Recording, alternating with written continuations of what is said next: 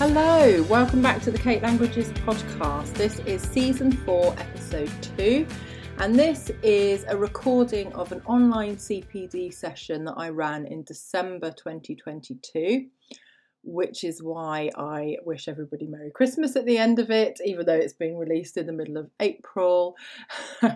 It's the longest episode I've ever released. It's the best part of 2 hours, but it's well worth a full listen because there are some absolutely brilliant ideas and brilliant games that the other presenters shared. So it was a show and tell CPD session. There were 7 people, including myself, presenting their favourite games in MFL. I would highly recommend going onto my website, katelanguages.co.uk, and having a look either in the free resources or in the blog, because it's on both of those places, to get the PowerPoint.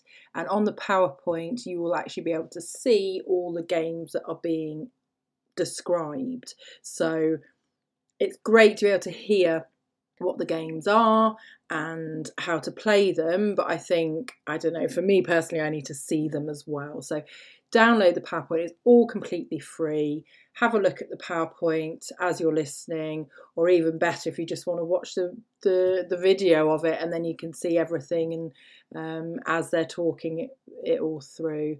So yeah, I hope you enjoy this. We absolutely loved doing this CPD and got some really, really great feedback from it.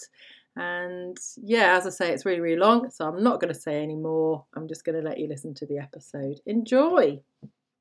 So here we go. Good morning. Welcome to Games in MFL. So the format of this is it's an online show and tell CPD, which means that I've got 7, including myself, presenters who are going to tell you all about their favourite games.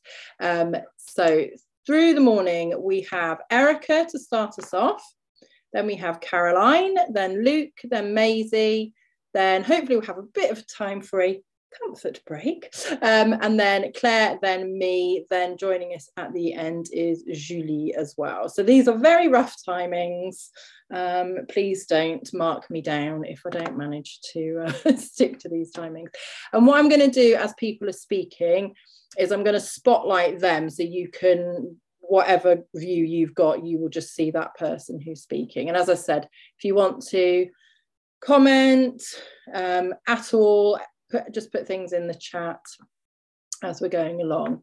Right, Erica, you wanted to share your screen, didn't you? Yeah, that's fine. Thank you. Let me have a look. Share your screen, Erica. That's fine. Spotlight you. Can you see it? Yep. Yeah. So, hola everyone. Hello, how are you? I'm Erica. Some of you will know me from the courses, but I am the author and creator of Spanish and Umbrellas, which is a website for Spanish resources. I also create content for Instagram, and I teach all the Spanish courses of Kate Languages. So many of you will have seen me either teaching you or will know about me on social media. And also, I'm the admin of the GSEC 3, GCSE, and A-level Spanish Facebook groups. I'm second in MFL in a school in Wakefield. I teach all 3 languages, Spanish, French, and German. And I'm always in charge of increasing uptake and engagement in MFL. And also, I'm a paper chase ambassador. So if you know me, you'll know my Instagram is full of stationery items. So yeah, that's me.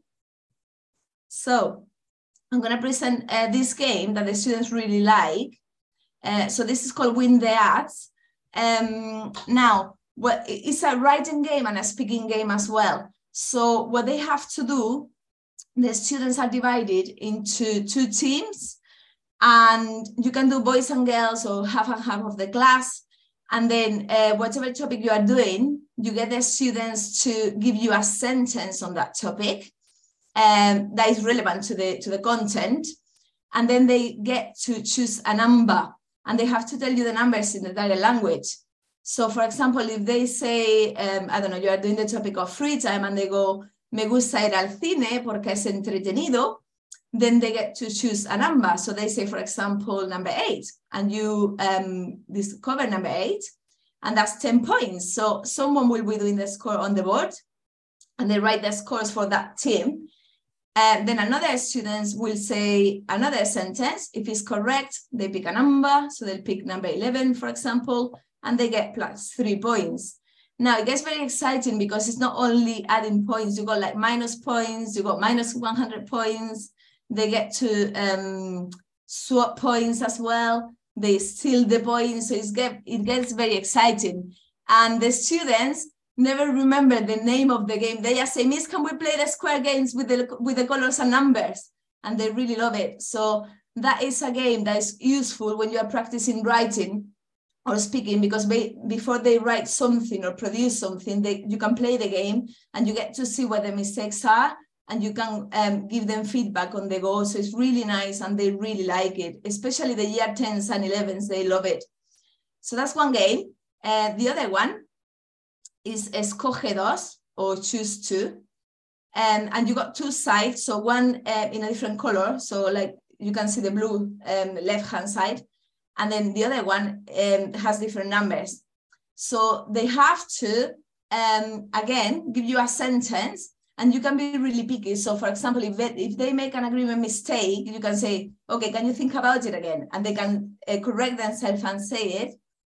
And then what they do is they pick a number, for example, uno, habría, and they pick one number from the right-hand side, espacioso.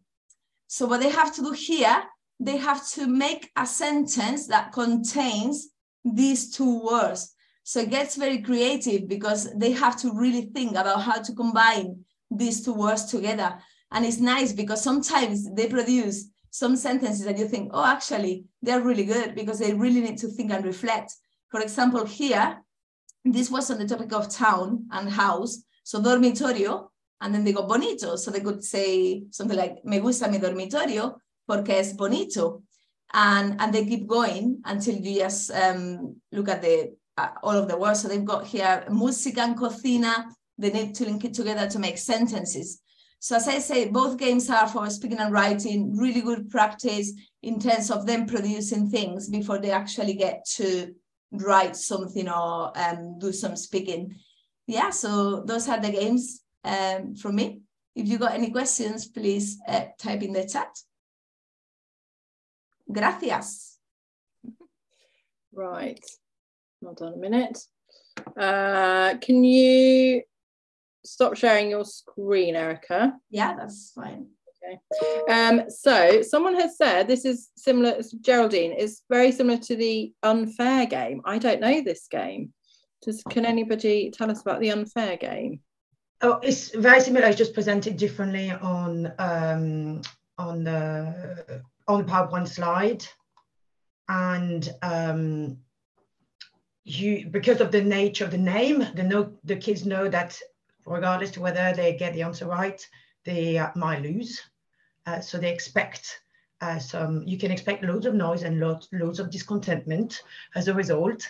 And I found it on test. I think I'm happy to send the link or the copy I have after the session. It's no problem. Okay, yeah, that would be amazing, actually. So Laura's just asked, can you send the presentation afterwards? So I'm going to put all of the presentations with the recording as well it's all going to be on a blog post on my website so that it's easy to access everything. And I'll send you guys the link first. But yeah, that's all going to be free to access as well. So yeah, so don't worry about that. If you're trying to make like loads of notes and everything, it'll all be there. And on Erica's PowerPoint as well, you've put in the notes, haven't you? You've explained how to play the games in the notes as well. So yeah, so let's have a look at the comments.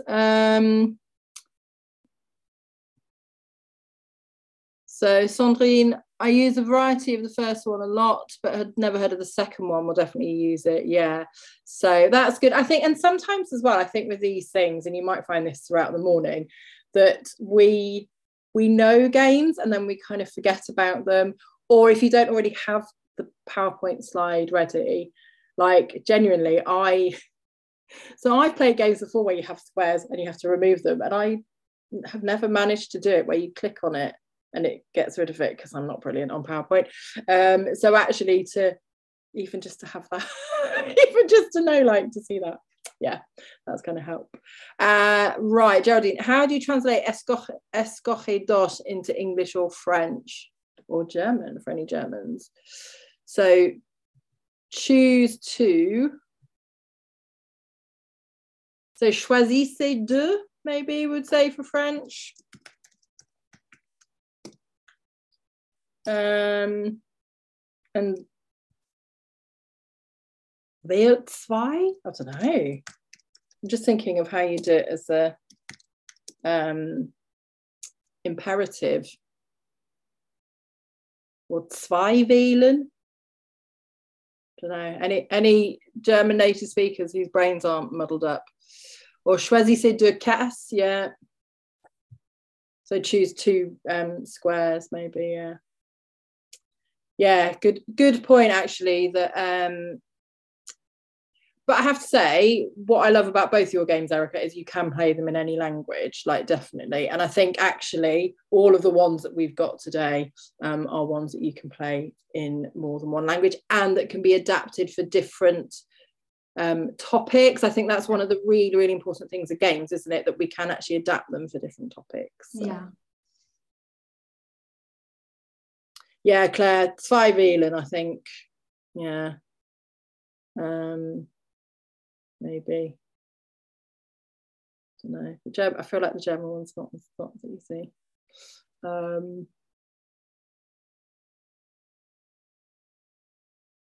Or zwei Kästchen wählen. I don't know. I feel like the German just sounds really awkward. Anyway. And then for French, yeah, so, yeah, okay, right. Sorry, I'm just reading the chat as we're going along. Okay, right, lovely, Erica, thank you so much. And I know you've got to dash off because you're thank you so much. Heading off for the weekend. You very kindly came and did this before you're off for having a lovely weekend. So, muchas gracias, Erica. De nada. And we will move on to Caroline. Caroline, did you want to share your screen as well? Yeah, I'll share it.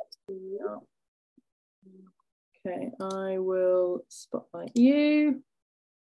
Oh, okay. Okay. Right, hold on a minute. Is that working? It's saying Caroline has started screen sharing. Oh, there we go. Yeah, perfect. Is that? I don't know what that looks like for everyone, because I've duplicate. Yeah. Does that look okay? You can see. Yeah, that's fine. That's fine. Do you want to do it as a slideshow or? Yeah. Is it not coming up? Might just be a bit delayed. I don't know. I think I know why, because I extended my script. Yeah. Maybe would you mind sharing it, Kate? Because I think it's because I've extended my screen, so I'm doing it on a monitor. So if I stop sharing, okay, it'll be easier. Yeah. You just have to. I'll be your assistant. Oops. Yeah, I don't think it will be. Yeah, sorry. That's all right. So I have to say, I'd never heard of this game. And I think people will appreciate, hold on, I'll still spotlight you anyway. People will very much appreciate having a template of this one. Yes, yeah, right. I was going to say I'll send the template to you. Yeah, so again, the PowerPoint that you sent me, I'll put that up onto my website and everything. So yeah, okay. So this is something that I came across. I think it's originally a maths game. And it was one of those really late evenings, like trying to look for something that would be really engaging for my class tomorrow. And one of the wonderful Facebook groups out there, I just sort of saw someone had suggested this and went on TES and found it. I cannot lay claim to it myself, but when I introduced it to my classes in my department, we all really, really enjoyed it. It's called The Wondrous Translation Maze. It can take a little bit of time explaining it through to children, but once they get it, they get really, really engaged in it. So the idea is you start at the top, and you have to find your way out of the maze by shading in a path of correct answers. So connecting where it says in to out. Would you mind clicking? Thank you. You don't have to shade in the first box, or hexagon, is it? The first shape in the last one, but the PowerPoint that I use suggested doing it because it will make it easier for them to get started. Otherwise, they'll just be sort of colouring in random. So it might last quite a while. My school have just moved to 100-minute lessons. So that's actually really good for this activity, because if it does take a bit of time explaining it, especially for Key Stage 3, it gives you time to finish it. So the idea is they're given this template. You ask them with a highlighter, a pen, or something to shade in the in and the out box. And it's up to them to number all the other shapes in the middle randomly between 1 and 35. There doesn't have to be any reason to it. They just need to put number 1 in one box, 2, 3, 4. So everything is completely random.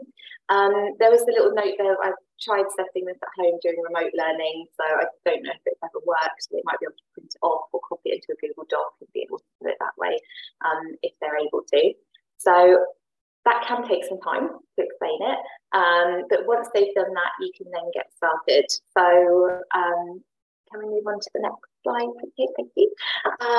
So the way it works is the winner is the first one to get out. And yes, so correct answers will be numbered randomly, yep.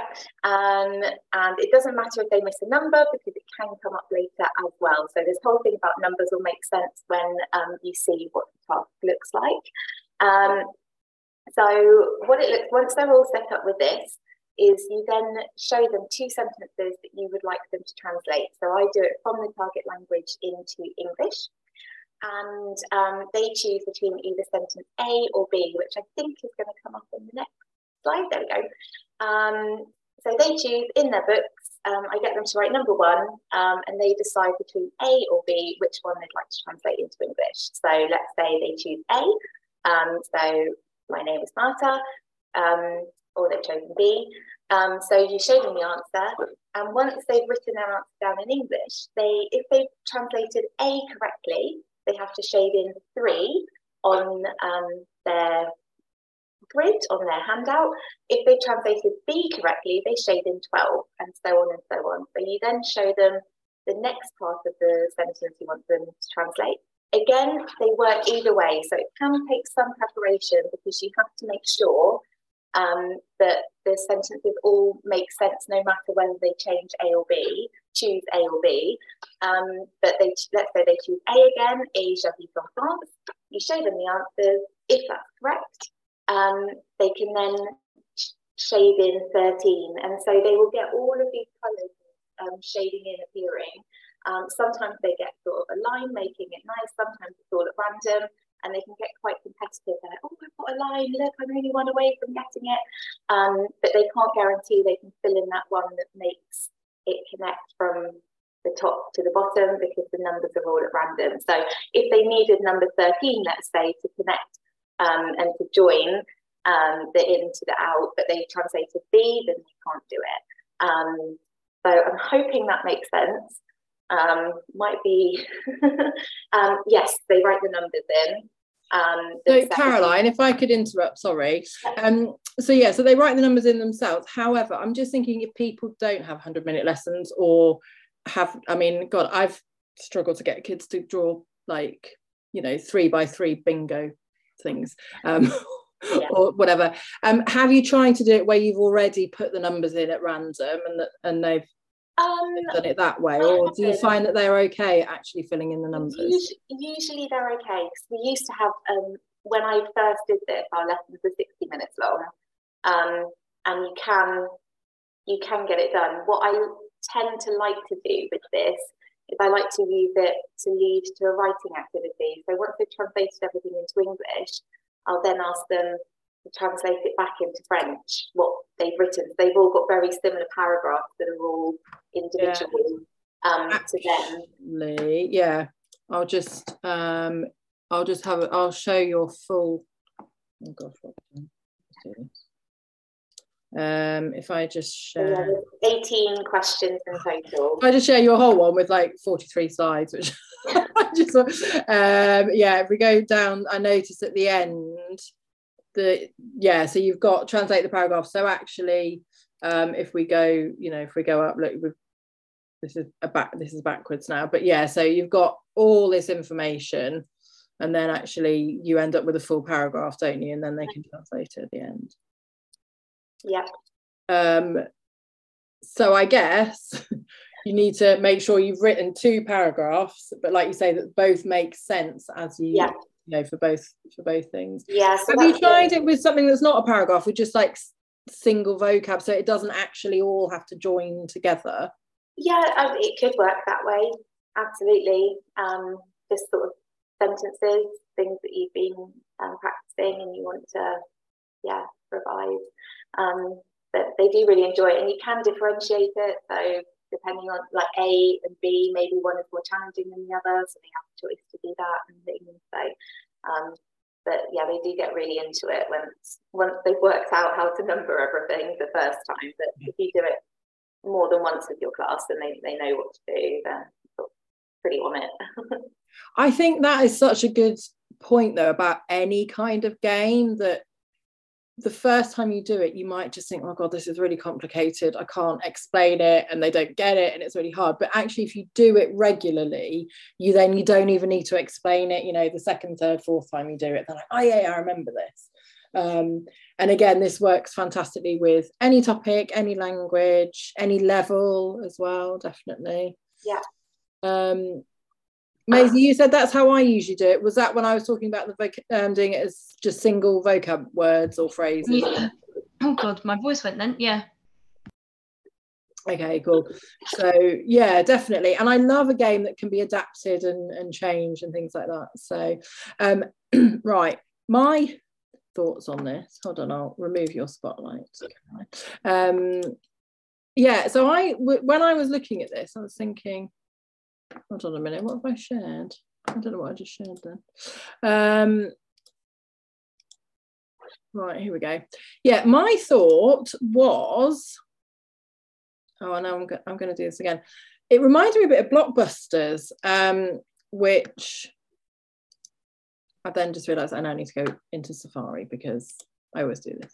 I just click on a link in a PowerPoint and then forget that you can't see it. So I just had a quick look on TES, and there's a really good Blockbusters template here that on my PowerPoint that I'm sharing, I've put the link there like that.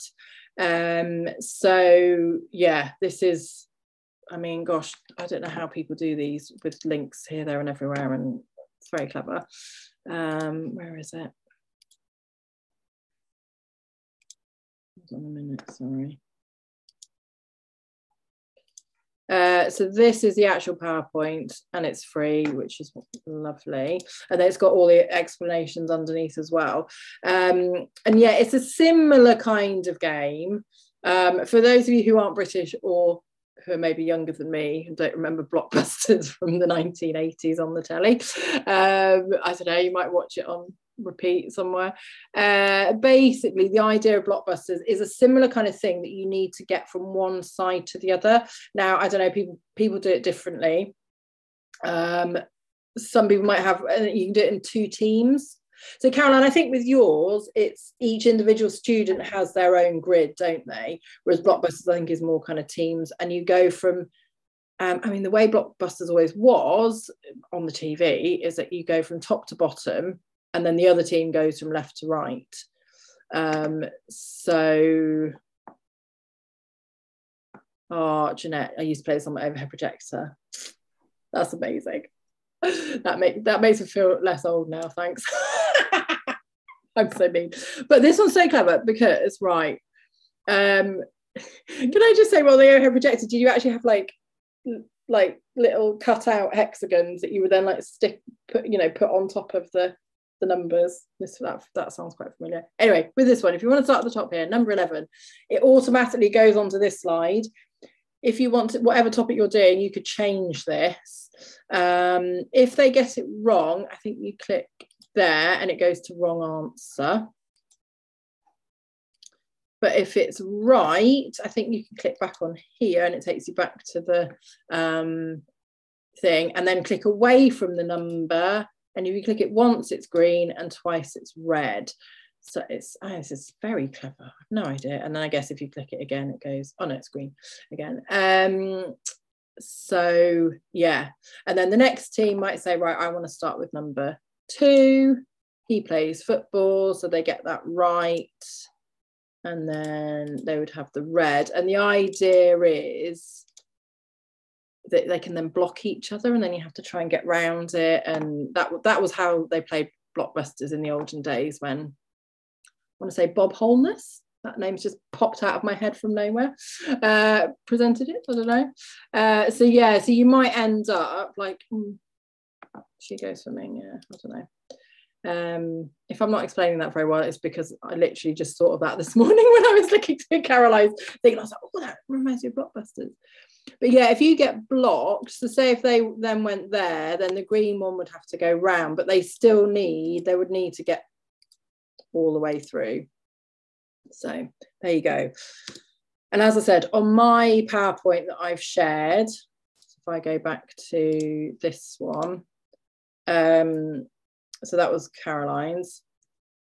If you go on this and just click on this, that will take you to the TES website. And I mean, I just Googled it. That was the first one I found, and it was brilliant. So I was like, yep, brilliant. We'll do that. I'll have a pee, please, Bob. Exactly, Jeanette. Oh, I think they brought it back though a few years ago. So maybe it's not, I'll pretend I remember it from the reboot, not from the 1980s version. There's a good blockbusters game for large numbers on the A-level AQA Spanish resources section of the website. Nice. Let's have a look.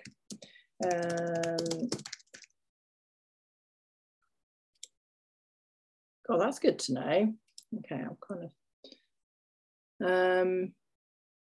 Claire, I play blockbusters at A-level, but with letter starters. Can you explain that, actually? Yeah, I'll try to. Oh, hang on, I can hear myself on my iPad. That's annoying.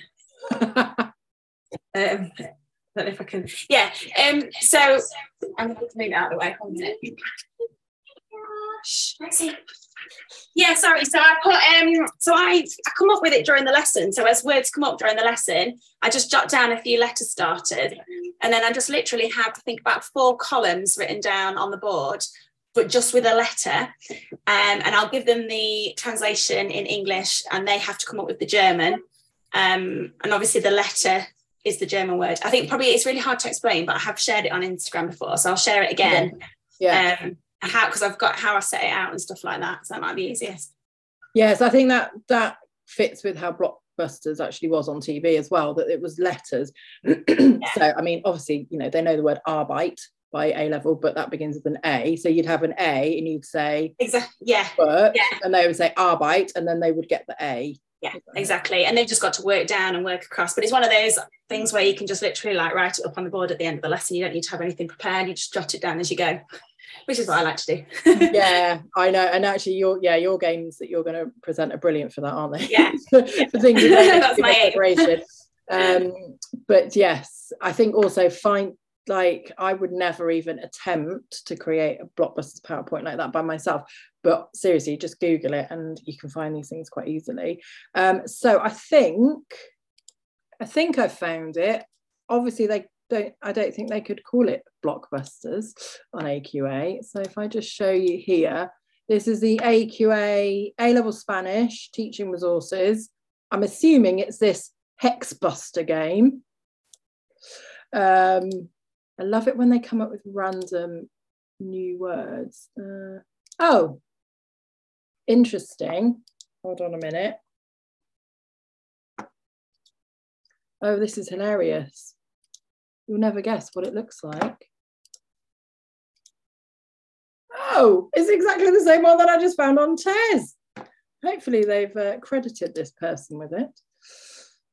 Anyway, so either way, it's free. They're calling it Hexbuster. They obviously needed to, and that's big numbers. Yeah, there you go. Who did it first? That's the question. Oh, so either way, you can go onto the AQA website, or you can just click on the link on my PowerPoint, and it's exactly the same one. But that shows you can change all the bits and everything like that. So that's really cool. Any other thoughts on that one, on Caroline's one? That's all clear. I love that idea. And again, like I say, I think people will appreciate having the template for that already, and then just sort of changing your questions and things like that as well. So thanks for sharing that with us, and I'll share the full PowerPoint with all of the different questions and all of the slides as well on my website. Yeah. So thank you. Dankeschön, Caroline. Caroline's doing my German beginners class, so Dankeschön.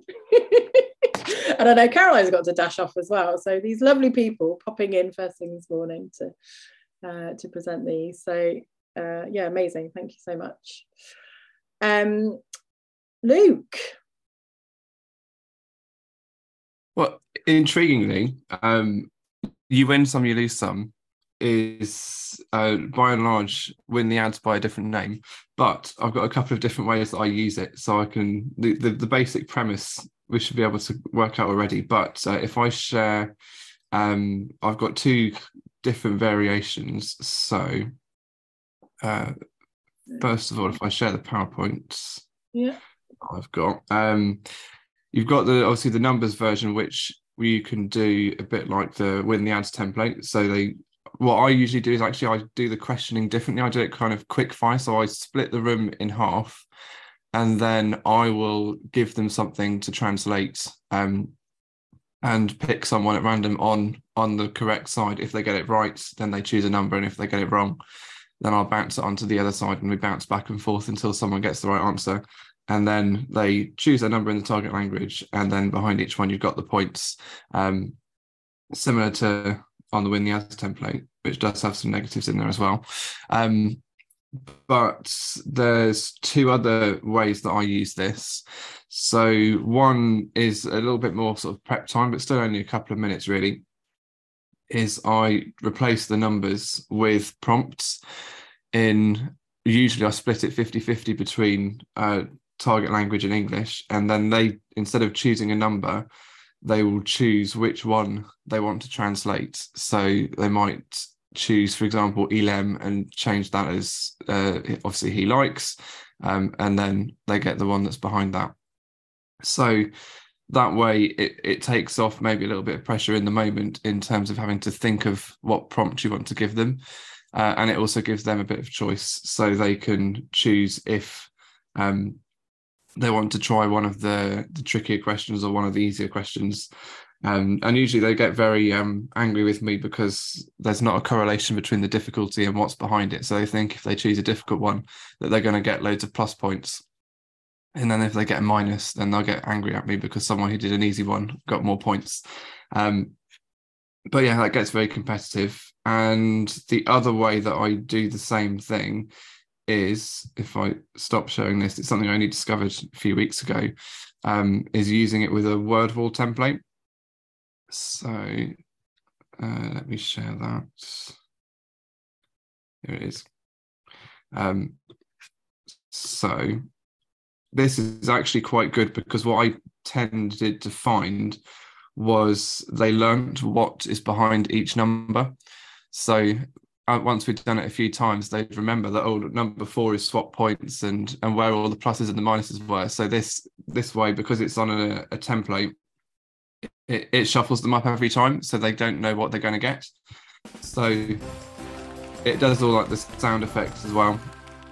So it feels like a proper game show at the end of a lesson. This one, you can only have it with the numbers, so I can't prepare the prompt in advance, but they have no idea what's going to be behind each one each time. So they can go around that way. There's double points, sort of back to 0, swap points, and pluses and minuses in there. And then what I like to do at the end is, on here you've also got the random spinner, where what it does annoyingly is it actually shows you what's in every box as it spins. So I always save it for the very last one and ask whichever team is in the lead. I'll tell them I'm gonna put the random spinner on. Do you want those points to be applied to your team or the other team? Because originally, the first time I did it, I said, "Oh, do you want to have the random spinner or not?" And then they said no because they didn't want to lose. And then that was a bit anticlimactic. So I'm now forcing them to have the random spinner, and they've just got to choose whether it's going to apply to their own team or the other team, and then it will whiz through the whole lot. And then sometimes that can be at the very end the final thing that decides which team wins or loses. So it gets very competitive, quite loud, but they love it. It's one of their favourite games that we do. So it's, I suppose, very, very similar to Win the Ads, but a couple of different ways that you could have a go at playing around with it. Love that. And again, we're going to share the link to the word. So is this word wall available to anybody, or do you have to have so I just need to share it, but there you go, that's done. Okay. So I'll send you the link so that's ready-made for anyone who wants to use it. Yeah, that's amazing. So yeah, it's always really, really useful to have, again, just things that are made, ready-made, and available to use straight away. So word wall, I had a look at it. I've heard about it. I had a look at it. I couldn't get my head around it. Hermione, you're saying you love it. Can we? I don't know. I like it. There's another game on word wall I can show you if you like that I really like. Yeah, please. So do you need to make a profile for word wall? Yes. Excuse me. Yes, you do, but it's once you've done it, it's really easy to create a lot of sort of very visually engaging examples. So, for example, if I show you this, whack-a-mole is one they absolutely love. So I'll share this. So I did this one on personality adjectives, and it's got all the sound effects and everything.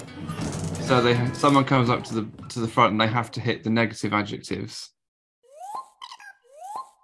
So it gives them the example, and then it goes through all the different levels. So it starts off quite straightforward. And if they get one wrong, then it has all of that. And they're against the clock as well. And then once they complete that level, they get points depending on how many seconds they've got left. This is brilliant. And then they get more and it gets quicker. So that can get very... And they love the sound effects as well. So, okay. Yes, my question about word wall is, the whack-a-mole game exists on word wall. You put in your own... Yeah, so in terms of actually creating it, if I click on edit content, all I've done is put in a list of positives and negatives and said what they need to hit. So it probably took me about 6 or 7 minutes maybe. And actually sometimes I have done this, which might be slightly cheating, but as a starter activity, I'll ask them to remember the two different categories of words. So I might ask them, remind me of some negative words, and as they give them to me, I just type them into the word wall template. I think that's absolutely brilliant, and also that's a brilliant retrieval activity for them as well, isn't it?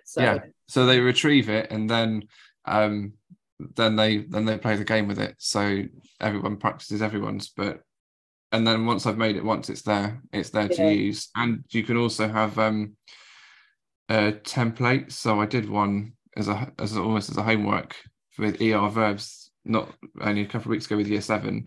I then played the game myself, and quite embarrassingly, even though I made the questions, we've got 4 students who've actually beaten my own score. But then they've come in and they said, "Oh, did you see I beat your score on whack-a-mole?" So they're very competitive about that as well. So It's, I used to do that on that's Quizlet all the time. Yeah. Questions here. Are you paying for it? Do you have to pay to create content? So I think I have got a monthly subscription, which is about £6, I think. Okay. But what you can do, which I've known other people do, is you can once you've made your resources, if you stop the subscription, you still have the resources. So I've known a couple of people who've subscribed for 1 or 2 months, made loads of resources, and then gone down to the free version where they can't make anything more, but they can still use anything else. Okay. So it depends how, if you've got loads of time to make loads of resources. £6 a month or so doesn't, I mean, it's not too expensive. I don't know if schools would be willing to pay for that. When I was training, it was paid for me, and then but about a year later they realised that I'd left and they took me off their account. Yeah, I've had that before. But Amina, you're saying you don't pay for it, so yeah, I don't know. I guess I think how much you can do with the where free you can't account. do as much. It is a difficult one because I like things for free as much as the next person, but equally, as somebody who works for themselves and try, it's like, it's kind of nice when people pay and support you in that way as well. So it's a bit of a it's a difficult one, but you can't subscribe to every single website. It's too expensive. What's good with WordWall as well is once you've made the resource, you can then just in one click change it to a different kind of quiz with the same input. So I can then click say anagram, words. And then now they've got to do something different with the same anagram of je. Vocab. Je's not the most exciting anagram, but it's a different kind of activity that you can do. Yeah. And someone's saying as well, they set this as homework. I've done it as homework. Oh, Hermione, yeah, but you don't even see the progress or not. So yeah, I don't know how easy it is to then check that they're doing their homework. But Luke, they should give you commission, says Laura. Yeah, for getting people signed up to WordWall, you should get a couple of months for free. And Claire, you're saying classtools.net is underrated and free arcade style. Yeah, it's quite good. It's like you've got like Pac-Man and is there like a beat the teacher kind of game, which similar sort of thing to like whack-a-mole. Actually, they love to come up to the front and they're like doing a Who Wants to Be a Millionaire style game, and then at the end they get to like fling the teacher and try and get my face into a hole, which sounds really bizarre, but they love it. I feel like there was something like this years ago, and it is old. It's like we're going back way when I started teaching. So it's like I don't know. Loads of the other things kind of came out. This is it, yeah. This is this Beat the Teacher, yeah. So you can replace. So I put a little Bitmoji of my face. Listen. I put a little Bitmoji of my face there, and then they play like it's quite good because the Who Wants to Be a Millionaire style they can do as a class, like on whiteboards and things. And then at the end you can get one of them. I don't know, like I have a star of the lesson, so over my star of the lesson is they might get to come to the front. It takes quite a while to whiz through the 15, but I know I was just going to try and whiz through a load. Yeah, and then and then you got Ask Einstein. I think that's meant to be. Vote might take 2 away. Okay, so then you can keep going through. I can't actually see the question because I've got all my Zoom stuff at the top, so I'm not going to embarrass myself by getting what could be a very simple question wrong.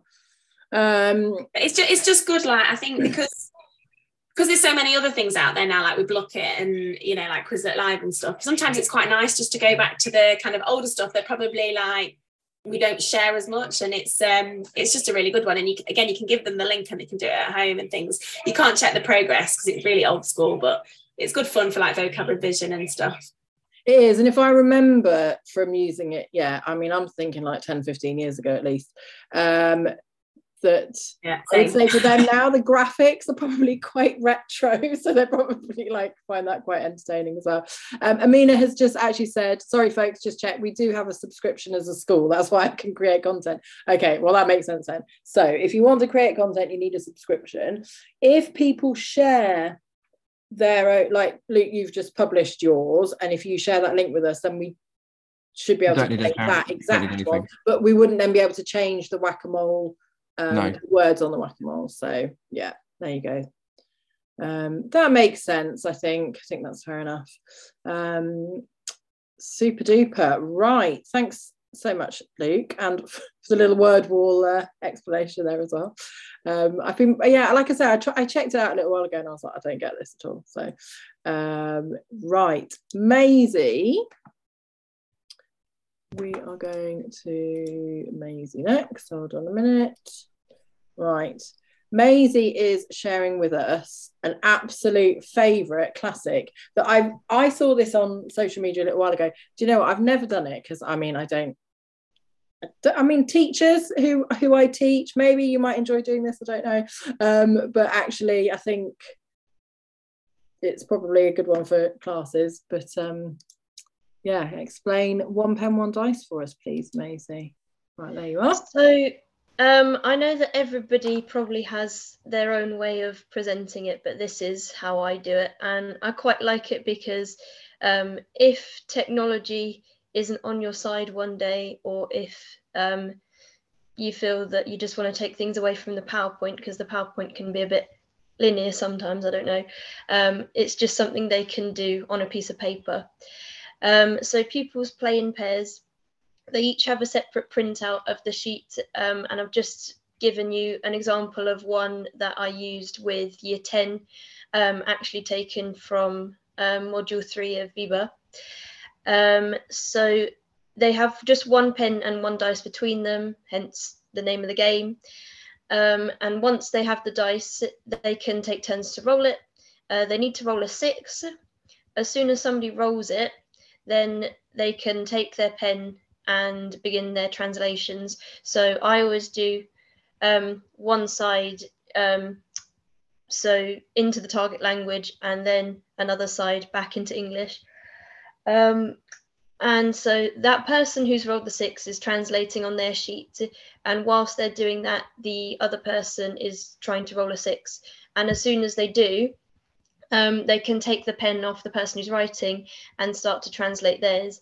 And I always give them a time limit, just to make it a bit more competitive and speed them up and try to get them to be more engaged. And the winner is whoever has the most answers, not only filled out, but also as accurate as possible when the time is up. So it does take a bit of preparation, because obviously you need to give them the translations and also then have a slide with all of the answers on. But they really like it, and it's nice to see them getting so into it whenever I use it. Yeah, hold on, sorry, I'm not muted. I didn't know if I was muted. So I think we've got a couple of comments here as well. Yeah, I remember when I first saw this on social media, and everybody who tried it was just like, this is so much fun, the kids love it, like, you know, they're really really engaged, really enjoying it. And it's this kind of thing that looks like it should just be a bit boring, but somehow they're like absolutely love it. Have you done any variations of this at all? Do you always do it with like half in English, half in the target language, like? Yeah, up until now I have. It's just been half and half, but they quite like that because it keeps them on their toes. I was going to say something else. One thing I would suggest is in the Black Friday sales, I got lots of soft foam dice. And I think it's much better if you're doing a game like this, because then you just don't hear lots of dice clonking about everywhere. So if you're going to do it, get soft dice. And also, if you get bigger ones, I guess it's less likely that they're going to roll around all over the classroom. I mean, I can't. Yeah. I think I would find that like, yeah, quite noisy and annoying. But yeah, soft foam dice. So yeah, that is a very good tip. Right, let's have a look at the comments. Jeanette saying students love it, surprisingly. Yeah, I do feel like it is the kind of thing that's like, basically you can do anything if you turn it into a game and make it a bit competitive. They'll do anything, won't they? Sandrine, I give the person who finishes first 5 points, and going through answers, everyone gets a point for each correct answer. That's this way the winner's not necessarily the fastest. Yeah, so that's an interesting one as well, that sometimes, you know, students might be a bit slower, but they're still getting it done. So yeah, maybe they I mean, so people who do this, do you always use points? Do you do you do it in that way with points? I don't know.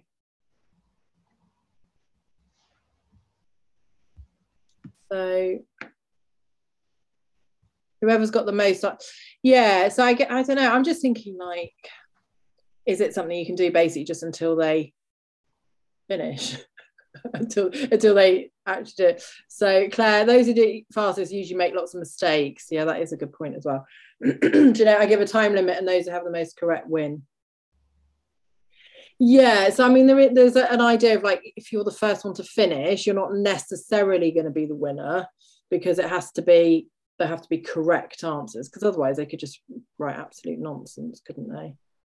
Has anyone done this on mini whiteboards? I'm just wondering if there's a way of doing this on mini whiteboards. Claire, is that yes to mini whiteboards? And how does that work? Sorry. Yeah, I do it on whiteboards sometimes, again, because I'm, I don't always like loads of paper, so I just stick the PowerPoint up on the board, and then they just do it on the whiteboard, so you don't have to have it print. You don't need anything printed out. Obviously, some classes, they need it in front of them, don't they? And they need to kind of have that, a little bit like how Maisie's got it on here. But if you don't get a chance to do that, you can just stick it up on the board. So it's another one I've done, believe it or not, without having it prepared before, where I've just stuck some sentences on the board, and we've just done it ad hoc like that. And yeah, so we're going to have a little break in a minute, and then Claire's going to show us. You've got 3 games, haven't you, that can all be done without actually preparing anything in advance. Yeah, I'm just thinking of, like, ways of making your lives as easy as possible. And even, I'm just thinking, like, even if you've got a ready-made resource, as part of your lesson, if there's a translation, yeah, like you say, up on the board, and just adding a bit of competition, a bit of fun and games to what is a very boring translation. It reminds me a little bit as well, which is not really a game, but it's something that I've seen quite a lot, and I have used, and it's one of these things I remember and I do it and then I forget. And then I'm like, oh, yeah, that's a really good idea. It's Tangled translations. I'm sure lots of you have heard of these and used these as well. Just looking at the, half in English and then half in Spanish, or even just having, like, words as you go, one word and then another word, and then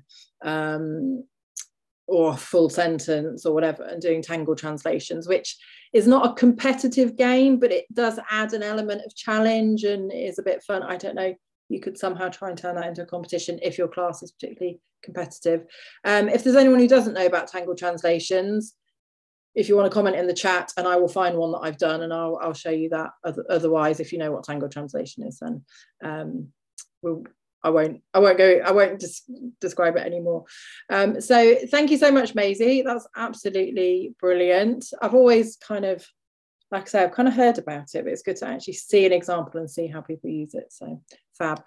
Right, let's have a quick break, and then we'll come back at 10:10, and Claire will tell us all about her 3 games that she's got. Okay, right, back from our break. Claire, are you ready to share your games? I think so. Do you want to share your screen? Yeah, it says I can't. Hold on, I might need to change. Because of the... I'll try now. Right, let me just check. It's good now, yeah. Yeah, is that working? You see? You good? Is it working okay? Yeah, it's fine. It's just because I was sharing my screen. All right, fab. It's been so long since I've used Zoom. Right, hi everyone. I'm hoping I can get through this without being disturbed by little people, because as you can probably tell by the little interruptions I've had so far, and then the train set behind me. I am solo parenting this morning, so I'm trying to multitask. So hi everyone, I'm Claire. I'm a head of languages in Nottinghamshire, and I do a lot on Instagram. I really enjoy Instagram. I found it really, really inspirational, a really great friendly space to share teaching ideas. and just bring a bit of joy back into teaching. I think it was after COVID, wasn't it? It was during COVID that we kind of sort of set Instagram up in specifically for languages. So if you don't already get involved on there, then please do, because it's a lot of fun. So I love games. I always play games in my lessons, Key Stage 3, 4 and 5. And I think because a little bit what we've said already, I started teaching about 15, 16 years ago. And in my very first classroom, I didn't have a projector. So it was either an OHP or it was literally a board and a pen. And I think this is probably one of the reasons why I'm quite confident just teaching without a PowerPoint, because that's how I started my training and how I started my teaching. And I think in a way, maybe we've come to rely a little bit too much on technology. And as happened with my Year 11 lessons a couple of weeks ago, we had no internet for the whole morning. And luckily, I'm quite confident, as I say, just using a pen, which I know comes with time.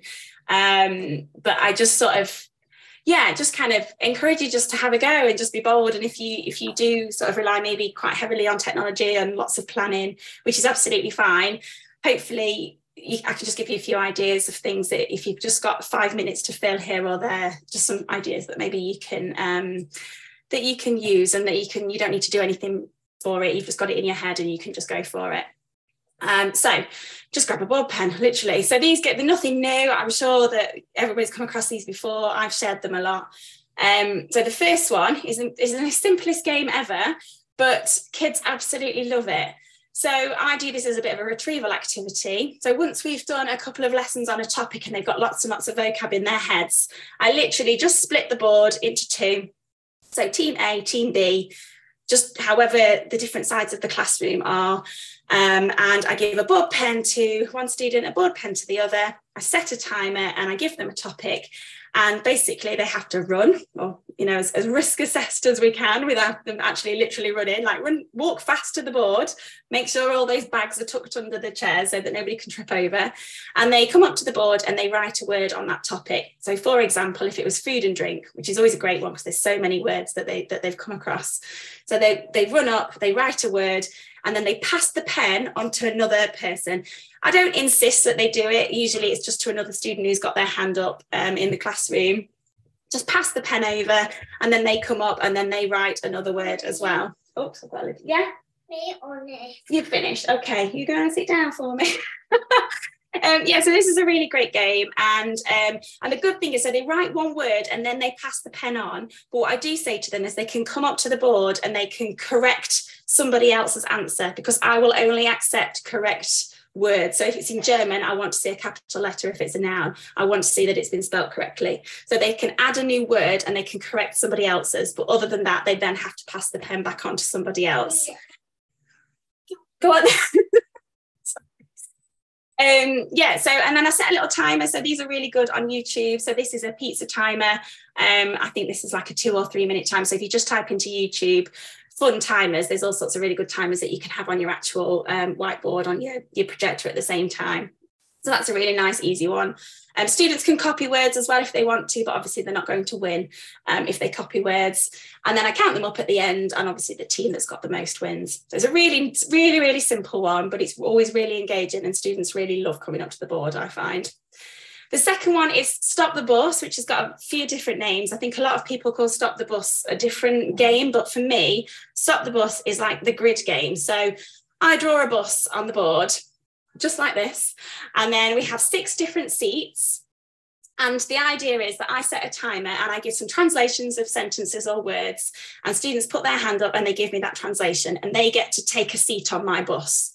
However, once all of the 6 seats have been taken, and if the timer's still going, they can answer a question or a translation, and they can move somebody out of their seat. So for example, KW, whoever that person is, they'll be like, answer the translation. Oh, I want to take KW's place. And at the end of the 3-4 minutes, whoever's left in the seats can get a little prize or a house point. This one can get quite brutal, I find. And I'm sure if anybody plays this, it can get a little bit you don't want kids picking on each other too much. So I think it's one of those where you have to pick your groups with this one. If you've got a really great relationship with a group, they get on really well with each other, they can do this in a really nice way, then it works well. Otherwise, I have done it whereby I've numbered the seats 1, 2, 3, 4, 5, 6, and I've rolled a dice. So this is maybe where Maisie's famed dice can come in. You can just roll the dice. So once they've answered a game, whichever number that is, say it's number 3, then that person will replace seat number 3. So that's a slightly gentler way of doing it, I think, with some groups. I know a couple of years ago I had a group who got a little bit mean with each other, and I liked the game, but I just didn't want them kind of falling out. So I changed it to a dice version of that as well. So that's a really good game. They enjoy that, and one that you can just do at the end with just literally with your pen. And then finally, one of my all-time faves, which I share all the time, so I'm sorry if you've heard this loads, is poker. And this is a brilliant one for class engagement. So this one, it can take a bit of getting your head around, and it's really hard to explain without demonstrating it, but I don't think it would work demonstrating it on Zoom. But basically, again, you can just come up with this in your head as you go. You ask a question. If the student knows the answer, they put their hand up, no problem, because they're happy, they're sorted. But if they don't know the answer, they can still put their hand up and they can bluff. And the idea is, if you pick a student and they know the answer, that's brilliant, they get a point, and so does everybody else who's got their hand up. However, if you pick a student who doesn't know the answer, but they're just bluffing, they lose all of their points. So I always say to them, we have a bit of fun with this. I always say to them, if you're going like this and you're kind of not sure, I'm going to pick on you because you've got a terrible poker face. I'm looking for real confident, hands up. And then I won't be able to tell who it is that's bluffing. So we have quite a bit of fun with it. Again, it's probably for a class that you know well and that you have a good relationship with. But I've seen students who wouldn't normally put their hand up, just go for it and put their hand up. And usually if I pick on them, they usually know the answer anyway. Or if I know that it's a student who is quite uncomfortable putting their hand up, I don't usually pick on them. I just really like to see that they're kind of building that confidence to put their hand up and have a go. I hope I've explained that one okay. If I haven't, please just put in the chat and I'll try and explain it again, because it's a really tricky one to explain, but when it works, I've had like SLT come into my room before and Ofsted, and it's just been a great one because it's just so much engagement. Because like I say, even students who don't normally want to answer or are really disengaged, they can't help but get involved with this game because they like to, practice their poker face, and they like to take a bit of a risk, I find. So that one works really well. And then finally, which is a pre-prepared one, but you can just download it. On my website, I've got a MFL Christmas bingo game if you need a little bit of motivation, a little bit of a competition for your classes to see through to the end of term. This was quite popular on Instagram, so if you haven't seen it, I just thought I'd put it on here. It's free to download. So yeah, that's it. Thank you. I'm back. I just muted myself while I was listening to you, Claire. Okay, we've had a couple of questions. Yeah, not even looked at the chat. Maisie, this is a really good question. Whereabouts in the lesson have you found that run to the board works best? And actually for all of the games, do you find that they're good plenary games? Are they good sort of... Yeah, either really. Break up the lesson in the middle? I think so the run to the board game I generally do as a starter, but it is one of those that you've got to be a bit careful with doing a starter where they're out of their seats, haven't you? Because sometimes you can't bring them back down. So again, it's one of those. I don't find it a crazy game though, because I'm very insistent on, because I've had so many kids who've fallen over, or when you used to play, I still play sometimes, like slap the board where they've like literally broken their wrists because they get so I'm really insistent now with any games that I only play games with students who I think are sensible enough to do them properly, and so I don't want anyone legging it to the board, I don't want anyone tripping over, so I make sure that the room's quite as I say, risk assessed and easy, but they just walk fast. And it doesn't get any more crazy than that, really. So it's a good starter, I think, that one. But you could do it at the end. If you knew about doing it at the start, you could do it at the end, definitely.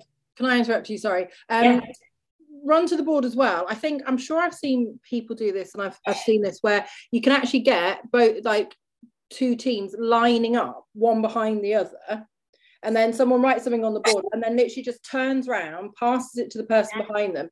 They walk to the back of the line basically, and you do it that way, so you're not actually getting out your seat, going to the board, writing it, going to somebody else, you go back in your seat, they get out their seat, they so you've actually got them in a line.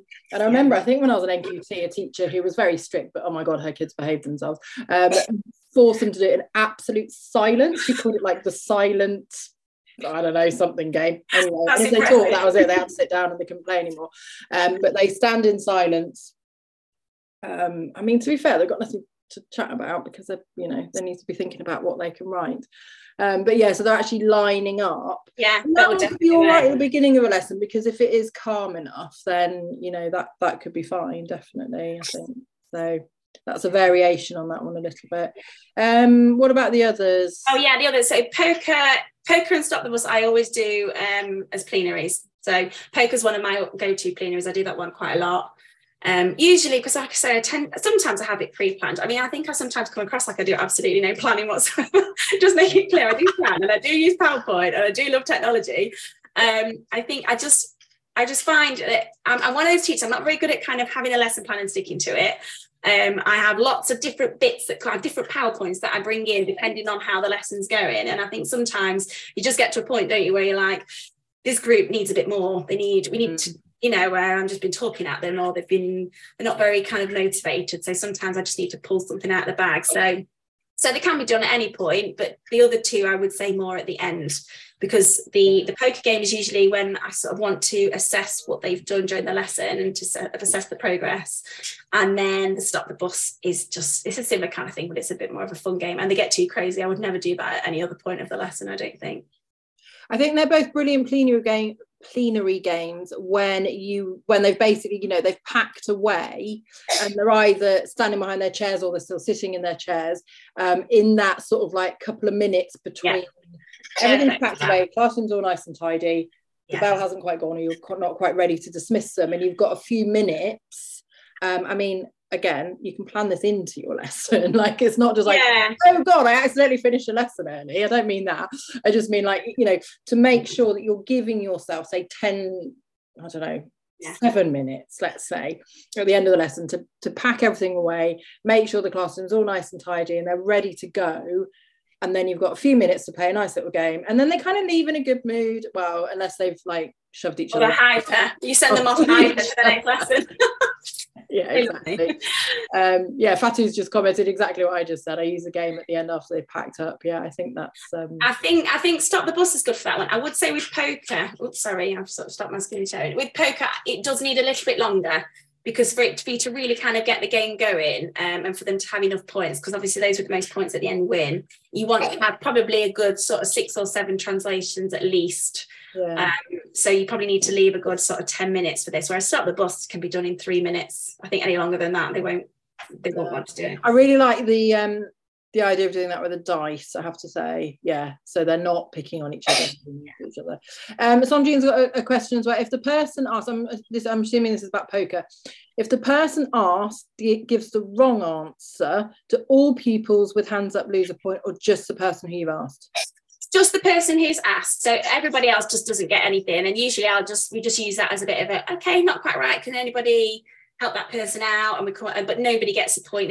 So the person who got it wrong loses the points, but then we just move on. So no, not everybody. That's the risk, isn't it? Everybody else doesn't lose any money, but they lose all of their money. So yeah, I think that could, and again, I'm just thinking, if everybody lost their points, you could probably, you'd then end up in a situation where they're like, oh my god, I can't believe you made me lose them. Yeah, there's none of that, no. And it's I think with anything like with games where there's competition, it can be tricky, can't it, with some groups, because you don't want to make anyone feel like they've lost.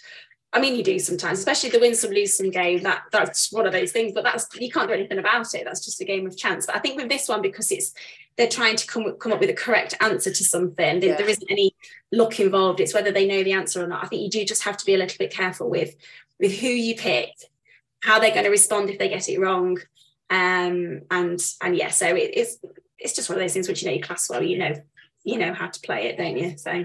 And if you're doing these without preparing the answers in advance, would you, for example, just use like a vocab list or sentence builder or something to do like a question, like a translation or something? Yeah, I just pick them. I just pick them, do them randomly from my head and write them on the board. Or I mean, I want students to try and do this without support if possible, but they usually, so we use knowledge organisers, so they would usually be based on a knowledge organiser that they've got in the book. You could just have that in front of you, like you could get them. Yeah, you could just have it. If you're not confident, just do whatever you're using. Just your textbook or whatever it is you're using as your resource, or a PowerPoint. If you've had a PowerPoint and you've already got the language that's been presented, just have that in front of you on your laptop, but just do it a little bit ad hoc. So again, because it's such low prep kind of ideas, I was just thinking, like, you don't want to be standing and go, I can't think of a question. Or could you get one, a child in the class to come up with a question, and then the others have to try and do the answer? They could all write a question, you take them all in, and then maybe if you've been kicked off the bus, then you could then ask the next question, because you're like, oh, okay, I've been kicked off. They're desperate to get back on the bus, I find. If they've been kicked off, they want to get back on. Okay. Oh, brilliant. Thank you. Don't think we've got any more questions about this. Just having a look. I like the way people are calling this different things. Foursquare, the box game, Luke. Amazing. The box game. What? It does what it says on the tin. And along those lines, I am going to tell you about the corner game. So yeah, this exactly does what it says on the tin. Just to go on this as well, hashtag MFL Insta. If you're not on Instagram, I think probably a lot of you are. Claire basically invented this hashtag, and it is taken on a little life of its own, and it's absolutely amazing. So if you want to share any of these things, and do hashtag MFL Insta and tag Claire, and I'm sure she'll share them in her stories and stuff like that. I did my first one, share a Christmas related teaching idea, basically a load of Christmas freebies that I've put on my website. So hopefully that's been useful for people as well. Okay, yes, so the corner game. I've got to say, when I was a real teacher, when I was actually teaching in a classroom, this was my absolute favourite go-to game that I play. Laura said, I listened to you talk about this on your podcast. Oh no, you already know this game. But yeah, so I'm pretty sure my mentor taught me this in my NQT year, and honestly I played it about 1 million times. I can't work out how to do it in Zoom lessons, so I've not played it for years. So again, this is a perfect plenary game, I would say. I have done it in the middle of lessons, but it's a great one to do. Again, it's really low prep, and it's ideal to do when they've packed everything away. You're at the end of the lesson. It's testing whether they've learnt the vocab or the phrases or whatever that you've tried to teach them in that lesson, or previous lessons. So pick 4 students, and you send each one to stand in a corner of the room. Now, I've explained this before, and then people have said, I literally don't even have the space in my classroom to do this. So I'm really sorry. I tried to think of ways of I don't know how you do it, but somehow get 4 students standing in a rough kind of square in your room, similar to this picture here. So student A, B, C, and D. The teacher says a word or phrase in the target language. I tended to always do this from the target language into English, just because, I don't know. It was just easier. But then quite often I would do, because they loved it so much, I would end up doing 4 games, and then the winner from each of the games could come back, and I would do champion of champions, and that would be English into the target language. So if I said, for example, I've just got some Spanish weather in front of me here. So hay tormentas, and the first person to shout out, it's stormy, or there are storms, or something, moves clockwise to the next corner, like my little student A is doing here. If there's a student there, so there is somebody in the corner here, person B, that person is knocked out, they have to sit down. And basically, if the corner's empty, so then if the next one you said, let's have a look, nieva, and someone goes, and student D says, it's snowing, they can just move into that empty corner, you're fine, everyone's safe. And then you just go on to the next word or phrase. So there, that one goes in there. The winner is the one who then goes around and knocks out all the other students. Now, sometimes you get two students left and they're in diagonally opposite corners, and they just end up going into, like, they could just chase each other around the room and go into empty corners. So what I tended to do then, if there's one in, if they're in diagonal corners, that's just like a sudden death. So whoever says the answer first then wins, because otherwise they just chase each other around the classroom. So once you're down to two and they're in diagonally opposite corners, then you can just whoever shouts it out first. Now, a way to get the rest of the class involved is they're really good at refereeing who shouted the word out first. Sometimes it's really hard to know because they all shout it out at the same time, and then you just say, I think that's a draw, move on as quickly as you can, because it can erupt into arguments.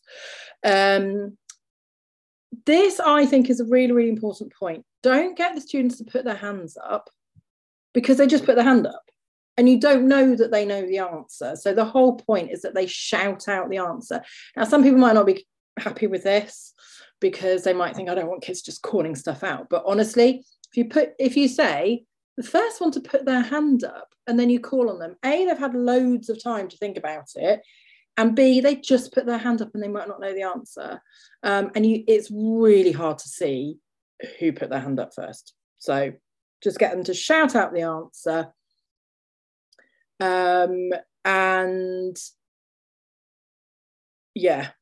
Because they can't say the word before you've actually said it. Right, got a question here, Maisie. Won't there always be a corner taken if there are 4 kids chosen? No, because you block. So if you move, so when you go round, somebody has to sit down. So you end up with empty corners. Does that make sense? You're still looking confused, Maisie.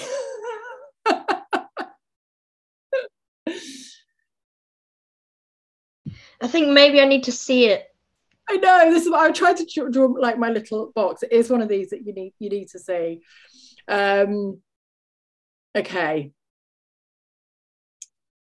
No, there's not always a corner taken. So you've got 4 kids, 1 in each corner, okay?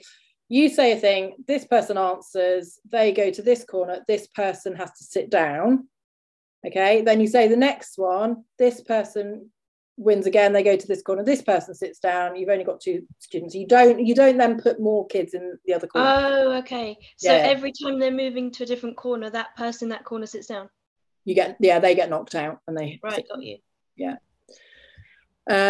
Other ways I've played this is to get more students involved. Some of them aren't confident about standing and shouting out by themselves. Some of them quite like just doing it in pairs, so you'd end up with 8 kids, but also in the corners. Right, hold on, I've got some good questions here. Claire, I guess it goes quite quickly too, so the rest of the class don't have to wait long. Yeah, it goes really quickly. Like I say, I mean I would have time in the last 5 minutes of a lesson sometimes to do 4 rounds and then a champion of champions. So yeah, it's really quick. And again, once they know how to play it, once you've explained it, it's really quick and they love it, absolutely loved it.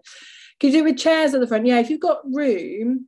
So Lauren, your room's a bit squished for space, so yeah, you could, I don't know how you could do it. You could even just have the kids standing at the front in a small square.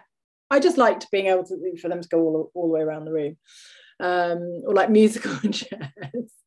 I love the way you guys are trying to think of how you can do this in your own space. Obviously, yeah, everybody's spaces are different. But yeah, essentially, they're just, the first one to answer a question just knocks somebody else out. You could have 4 chairs in a row and then they move one way or the other. Yeah, I don't know. I'm trying to work out how that would. I'm not sure it's something that you do need space for, really, because they're not running, are they? No, they're just standing. They just move from corner to corner. All they've got to do is stand in the corner. So I don't necessarily think that you need space. I think someone said to me that the kids literally wouldn't be able to walk from one corner to the next corner, that there's that little space in their class. Oh, okay. Okay. Yeah, so, oh my gosh. Yeah, I don't know. But yeah, I have to say, do try and get them to move around, standing up, moving around, things like that. Like with the games that Claire was describing, it's really nice to have games where they're actually out of their chairs and moving around a bit. And this one, in my experience, and I worked in some lively, let's call them lively schools in London. There might have been one class that I had to ban from this game, but generally, even in a boys' school, they were fine and they enjoyed the competition. Sometimes I'd give them prizes or whatever, but generally they just love a bit of competition. So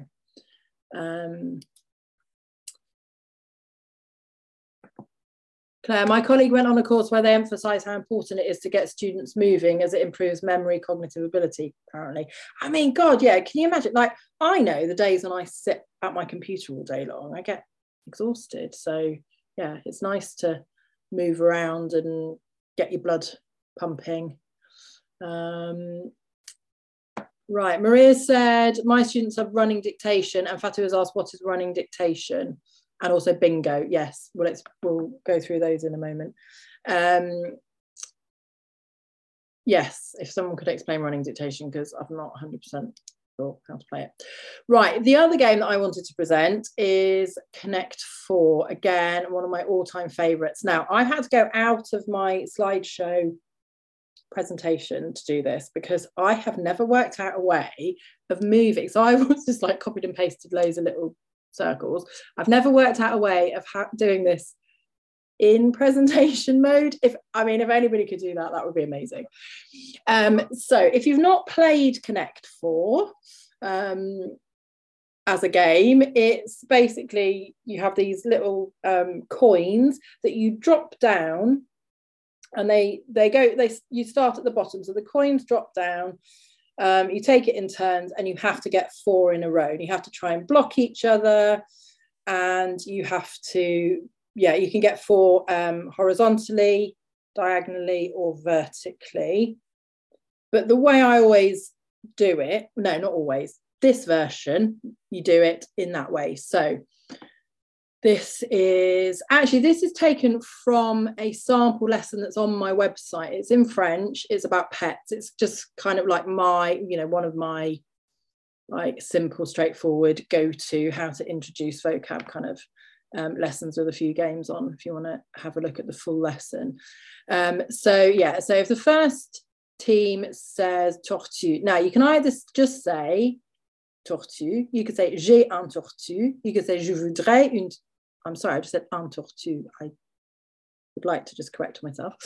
J'ai une tortue, or je voudrais une tortue. So you can have different sentences, however complicated you want to make it. And actually then that can be differentiated in that students can, they can pick and choose. So if they just feel like they just want to say the word, then they can just say the word, or if they would like to challenge themselves to make a sentence, and they can do that. I would always put this in English at the top because it just adds an element of challenge, because if you've got the words in the target language, they're just reading it and they might not even know what it means. So if you've got, or even like a little picture or something, just to add an element of challenge, basically. Okay, so une tortue or j'ai une tortue, then we'll put that down there. Then the orange team would say je voudrais un cheval, and then would put that in there. And then basically it builds up and builds up, but you have to start at the bottom, but then they might just say j'ai une tortue again. They might say je voudrais une tortue, and then, keep building it up like this. So it is, I don't know, to me, Connect 4 is like a really normal game that I played when I was a kid. I don't know. But yeah, so it's the same idea. If you think of the coins going down and landing, that's how that works. And it's the first team to get 4 in a row. You can be really strict and say if you get it wrong, you don't get to put your coin in, or you can just kind of help them and, if it's completely wrong, then then maybe don't give them the chance. But yeah, it's up to you how strict you want to be. And again, like Claire was saying, you always know your classes, how to do these things. I was going to say something else about Connect 4 as well. Yeah, so the winner's the one with 4 in a row. I always found, I was just going to say, kids love it, absolutely love it. And I have played this on my Zoom lessons with teachers, so even teachers quite enjoy it as well. And yeah, and you find that like even quite disengaged kids can get quite competitive, you know, and they'll be sort of, so you split the class into 2 teams. You can do it where you print it off on paper and they fill it in by themselves on paper. Depends on your photocopying budget, depends if you want to waste paper or not. I found as a whole class game, actually it was quite good. And then you can monitor what they're saying and how they're saying it and how it's all going. And yeah, and you'd find like even, you know, quite disengaged kids would be quite competitive about it, be like, you need to do Lapin, we need to do Lapin next, okay, who's going to do Lapin? And then, you know, they'll say well, they might say it in French, they might say it in English, but yeah, they get really involved and really into it. A couple of other variations that I've done. This one was to practice numbers up to 100. I filled in the numbers myself. I wouldn't, yeah. I don't even know. I might have ended up with the same number twice. I don't know. And then with this one, you can either do it so they have to start at the bottom. So they'd have to start with like 60, and then they would say 15, and then they might say 73.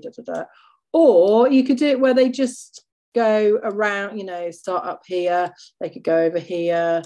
And do it as they want to. So because you've got all the numbers in there, they can just choose a number and they can do it that way. So there are different ways that you can do it with that kind of variation. And then the third variation that I've got here is for verb conjugation. This looks like it's upside down, but that's because again you slot the things so they start easy. They start with je, and then I don't know if it progressively gets harder, depends how good you are. I included on as a separate one here, but you don't have to. So then, you know, the first team would say je mange, and then this team would say je suis. And then you're allowed to build it up. So tu es, tu manges. Again, you could, if you really wanted to, you could let them just go wherever they want, see how that works. But yeah, I mean, you could do it that they're all, you know, you've got a different verb conjugation in every single space. I feel like that would be a lot of preparation for you. This is present. I mean, but actually, to be fair, this could be any tenses, and Lauren's actually said you could do it with headings of tenses for GCSE.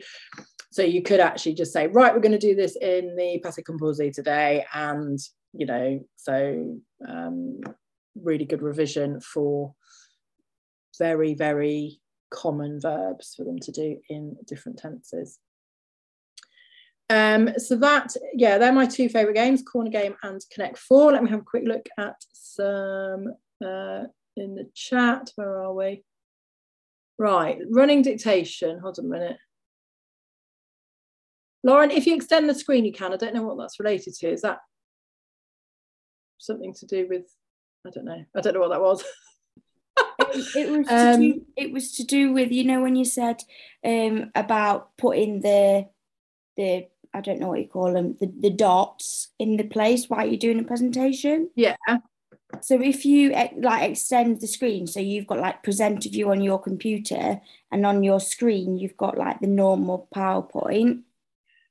If you do it that way and you kind of just go onto your PowerPoint as if you're editing it, it'll edit it in real time. So on the presentation, it'll edit it as well. So if you drag things around, it does it on the screen.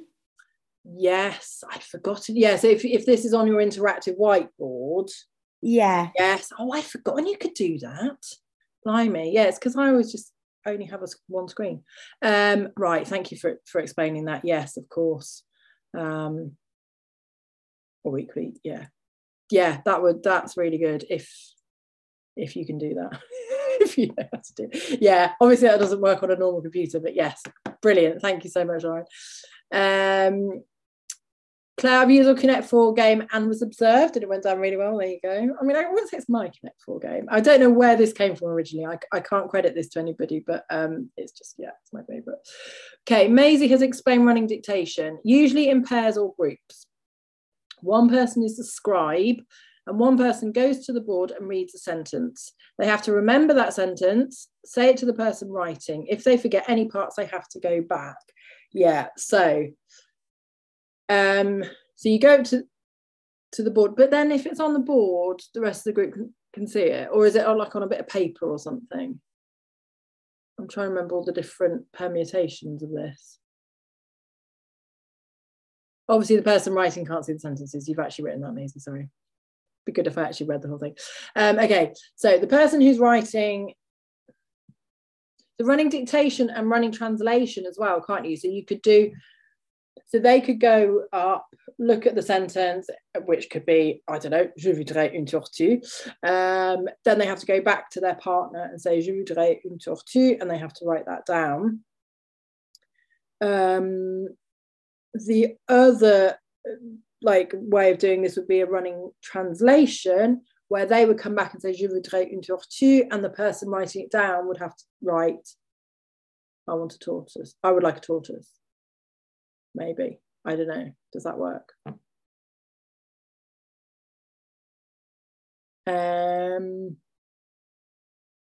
Yeah, Lauren, good point. Running dictation is good. Anything with dictations now that the new GCSE is doing dictation. Hold on, that's gone back to Connect 4. Sorry, I'm just looking at the chat. Does the scribe turn around, not looking at the board, maybe? Or I think I've mainly seen it on paper. They have to look at a piece of paper, so then they can't actually see it. So yeah, or the scribe. If I was quite naughty as a kid, and I would just be like turning around looking at the board, and I also wouldn't have, like, I would have thought, oh, I know better than everybody else, so I'd be like, look at the board and write it down. But that's because I was, yeah, I always tried to find the easy way around everything. It's quite naughty.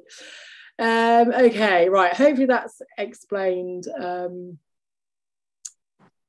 running dictation as well. And hold on, Melanie, you're saying, sorry, version A, variation A, looks like the board game Sequence, this one. I don't know that board game, but yeah, that very could well be. I don't know, because I don't know Sequence, sorry. If you don't trust the class, maybe paper is better. Yeah, I just always see things from the slightly naughty kids' perspective, because, you know, like I say, I just try to do things as quickly and easily as I possibly could all the time at school. Right, Julie has joined us, I think, somewhere. Yeah. Yay, Julie is here. I can't see you. Hold on a minute. It's all right. Can you share my PowerPoint? Yes, I've got it on my PowerPoint. So I think, yeah, I think I'll just carry on sharing my PowerPoint and then. Fantastic, thank you. Right, where are you? Why aren't you on my screen? There you are.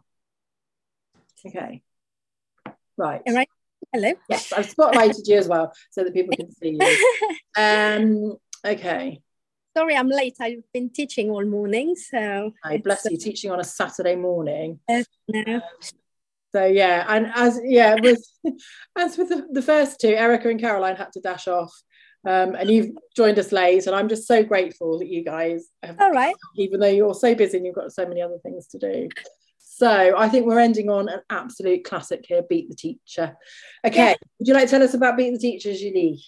Yes, so it's my absolute favorite game for everything, actually. So when I've been introduced to it during my PGC, was mainly to introduce vocab and, you know, repeating of this beautiful repetition and checking the phonics and everything. But as I kind of evolved through the years, I just use it for everything. I use it for introducing vocab. So if you move to next slide, I think. Yeah.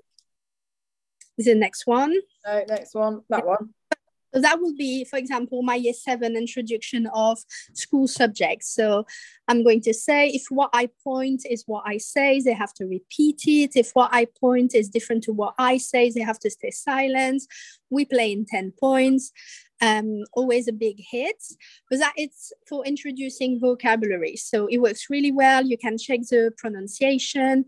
With the new GCSE having such a big emphasis on phonics, it's actually beautiful practice pronunciation, but it's a kind of the first simple version of the game. If you go back 2 slides before, the first one is this one.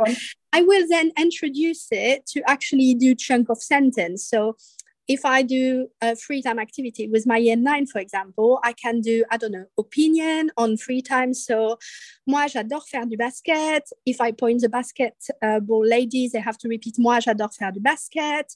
But if I point the ones that are swimming, they have to stay silent. So I don't just only do it with word, I do it with sentence as well. And I tend to do it with quite extended sentence. So, moi, j'adore faire du basket parce que c'est cool. And they have to repeat all this. Moi, j'adore faire du basket parce que c'est cool. And all I pointed is the girl playing basketball.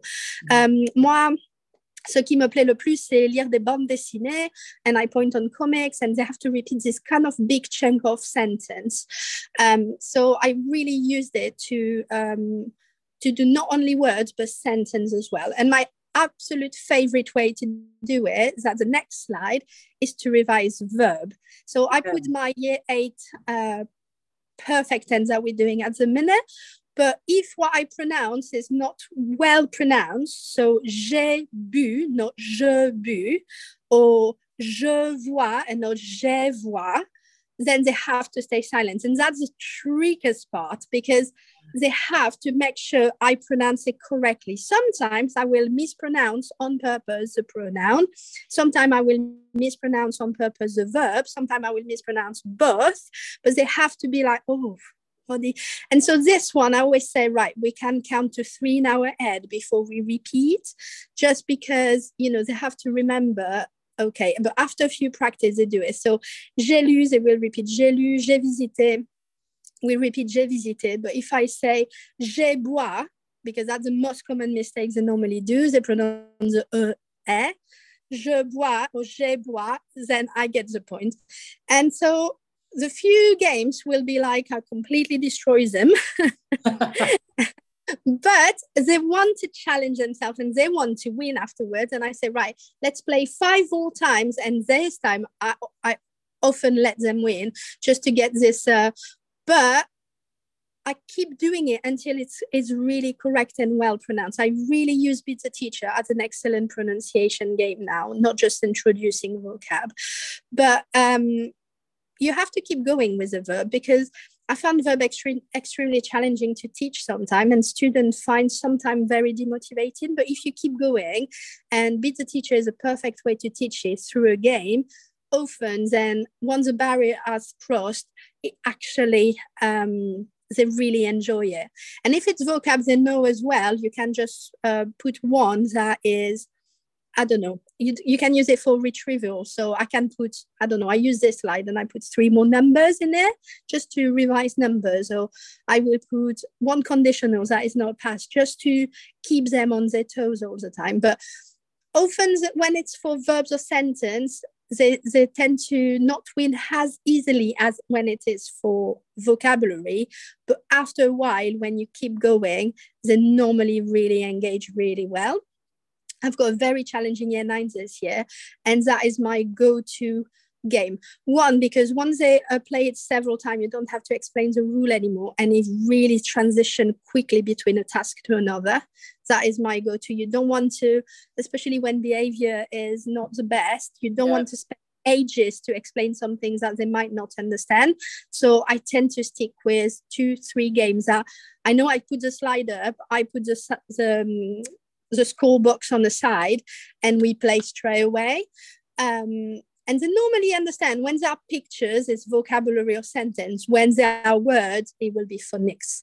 So it is actually something that I do probably every day. I just done it now with my year 7. So yeah, sometimes You've literally just done it this morning. That's amazing. Would you do this slide with sentences as well? I could, yeah, with a top set or with a simple sentences. I will definitely. So they're actually having to pick out whether you said je visite or j'ai visité in a sentence. Yeah. Yeah. What I could do as well, I would put a sentence. Let's say, I don't know, la semaine dernière, je or j'ai. No, je, I would put. Then in bracket, I would just put the infinitive, visiter, and then la Tour Eiffel. And if I conjugate the verbs, if I say, right, we do it in a past tense, I need to conjugate the verb correctly. But if one sentence starts with normalement, and if I say the past tense, it cannot repeat because normalement is a present tense time marker. So there are so many ways to do it, so many ways to present it. I tend to transform any of my slide in a Be the Teacher because it's so easy to do. You can take any slide from anything you love, and if your class is disengaged or if you feel they're a bit, tired or a bit, they're not 100% with you, just transform your translation slide in a Be the Teacher, just tweak it slightly, and once it's on your board you can just change the rule as much as you want. Yeah, I absolutely love that you can. And then also, I mean, with any of these slides as well, you can use them for other games. So Claire mentioned tap the board, and that kids can get a bit rowdy with that, but tap the board when you have two students, and yes, you just say, like, I don't know, j'aime aller à la piscine, and then they have to touch the swimming picture. And I used to get them to just do it with their fingers, and if they were silly then they'd have to sit down. But yeah, so again, just try and get them to do it gently and sensibly. I used to use a ruler, and then they used to tap the corner of the ruler and damage whiteboards, so that's not a good idea. But yeah, and then the thing with making one of these kind of slides is that you can then exploit it for loads of different things, for sure.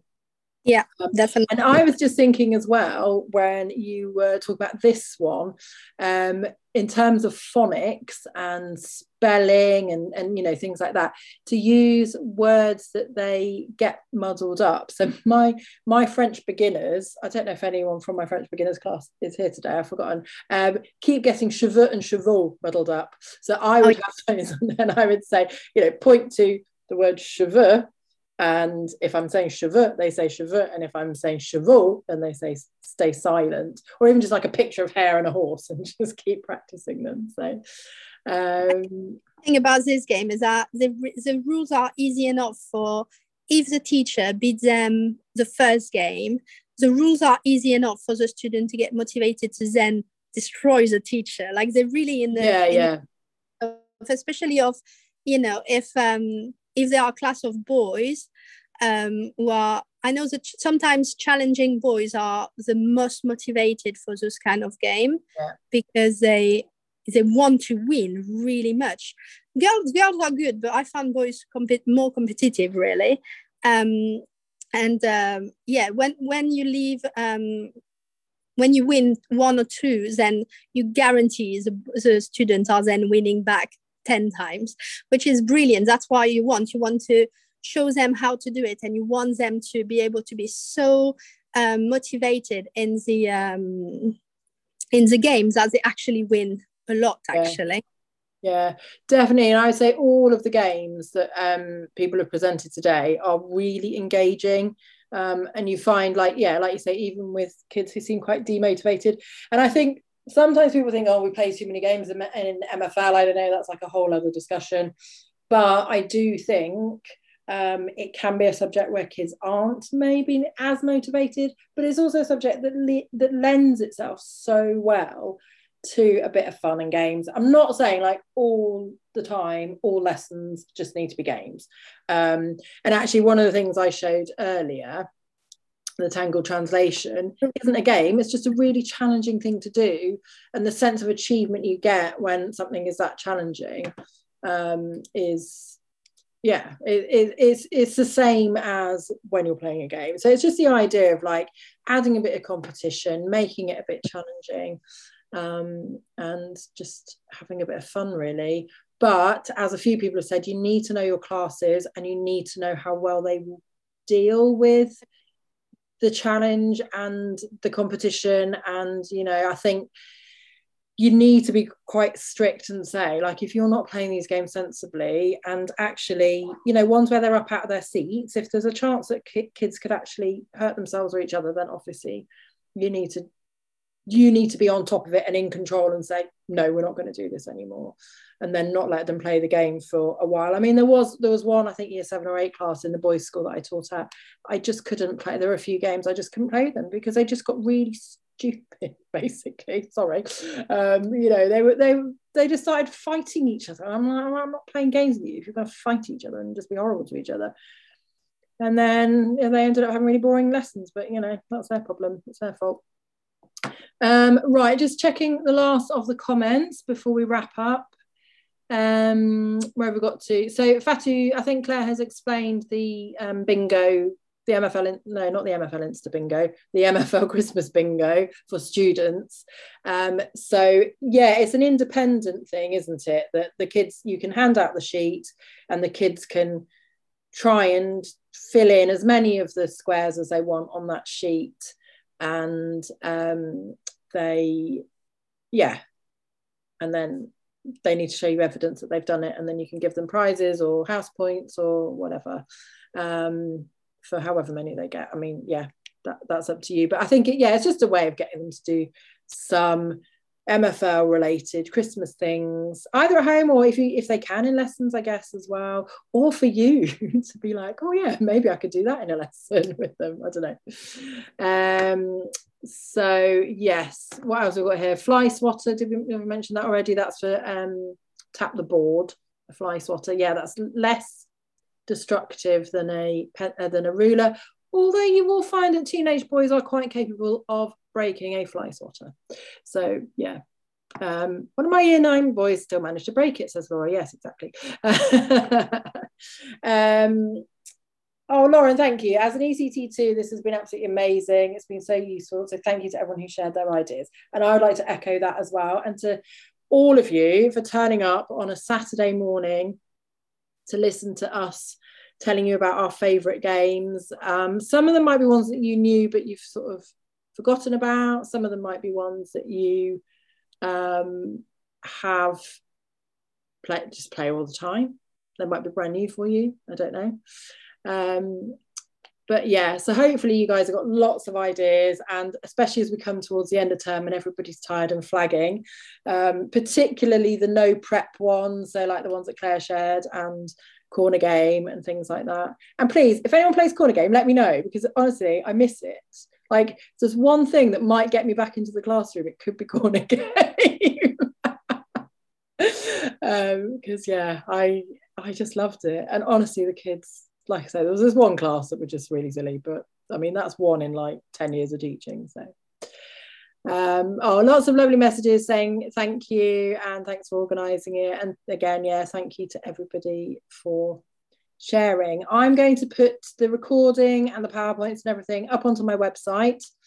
You guys will get the link straight away, but I will also share the link on my email list, social media, just Facebook and Instagram. I deleted my Twitter account, but again, that's a whole other story. But yes, I'll share it again, all totally for free for everybody, and I will put the audio on as a podcast episode in the new year as well. So so thank you all for coming. Thank you for your contributions as well. They've been really helpful, really, really good, and good questions, because sometimes you think something's obvious and it's nice when people ask questions and you have to explain it a bit better. So thank you very much. Have a fabulous weekend and Merry Christmas to you all. Thank you.